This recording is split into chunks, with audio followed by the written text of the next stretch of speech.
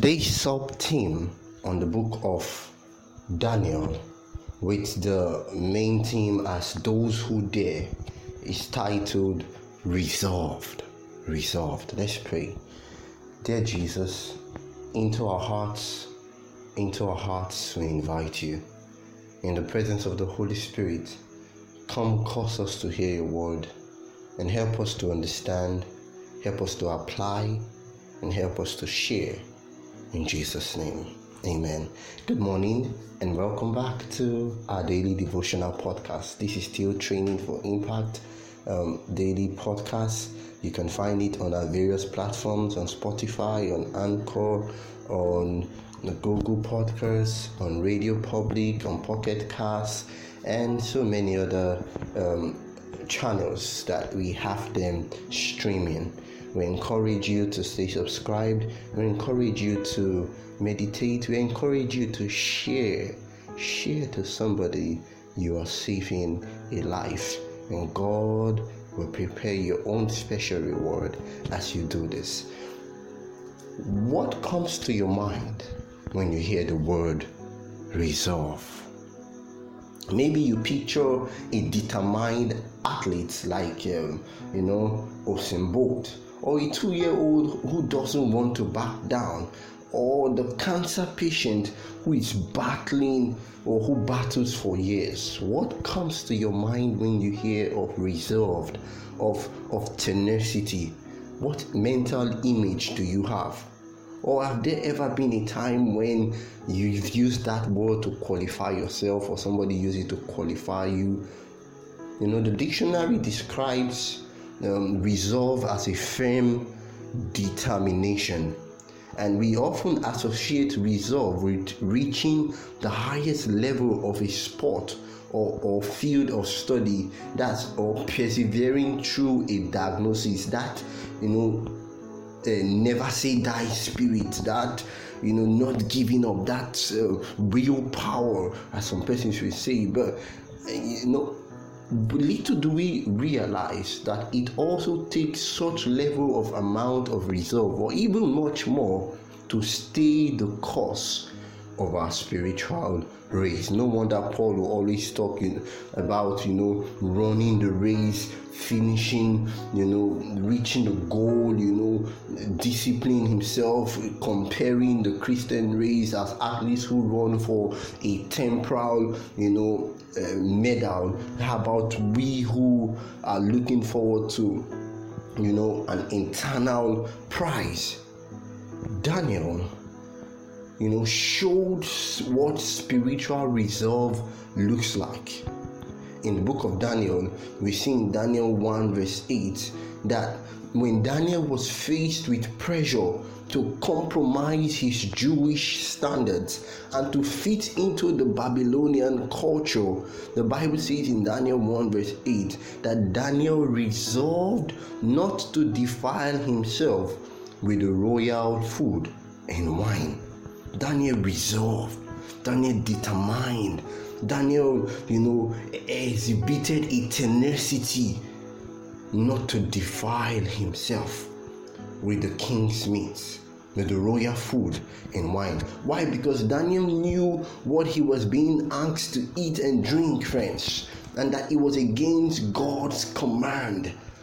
And it would have been easy to partake in the meal and appease his new masters. But Daniel knew that this would be wrong in the sight of God. Friends, listen to me. In this generation where people are told that you are a man when you take alcohol, be a man. Be a king when you are encouraged to engage in gambling. And then people do many of these things because they want to please their friend. Daniel knew God. He knew God's word and was fixed on God's purpose. So when faced with an uncomfortable and potentially costly decision, listen, Daniel didn't have to wrestle with what to do. He knew that God has said it, and that settles it. I pray for such faith in our lives in the name of Jesus. You see, though it took courage to follow through, the decision not to defile himself was clear. You see, it wasn't the decision that was a problem for Daniel. Yes, he probably may have struggled with the consequences, but in his mind it was settled. There is no room for compromise. The decision was firm. He had already proposed, he had already concluded it in his mind. Never. Oh God, raise up generation of young people and adults who will show the example to the young people, people who will have a firm resolve to say no to evil, that will never compromise with error, that will stand for the right even though the heavens fall. Like Daniel, my friend, like Daniel, we need to know God's word. We need to be intentional in our obedience to it. And this is where resolve comes in. The culture we live in today isn't always conducive to our values as Christians.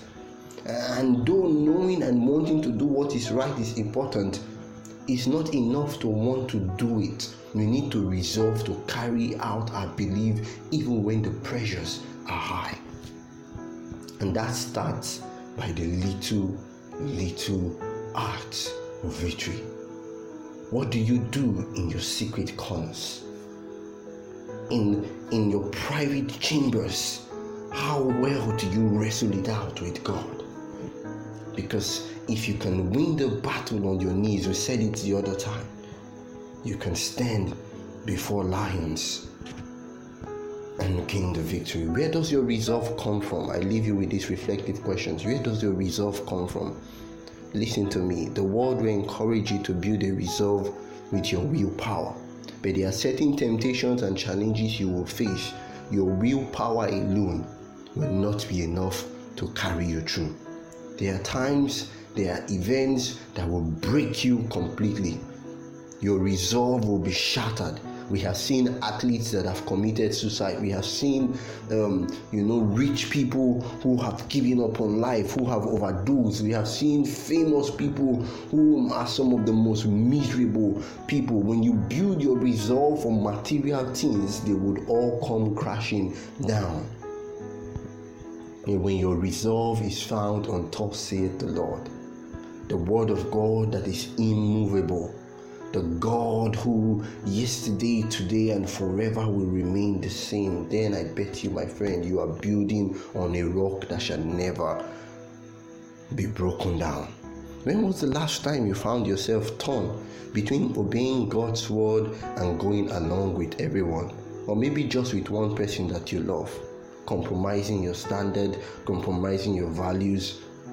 If you have the chance to replay some of those experiences, what would you do differently today? Maybe God is giving you an opportunity to do it again differently today, to choose to stand for the right today, to resolve in your heart. And you know what's amazing as we discover, as we continue, was that, yes, as Daniel resolved not to defile himself, God made him and his friends 10 times better than their contemporaries. I bet you, I leave you with this. When you resolve in your heart to follow God, the persecution may be fierce. You may lose a lot of things, but I bet you, God knows how to make those who stand for him 10 times more excellent than their contemporaries. Dear Father in heaven,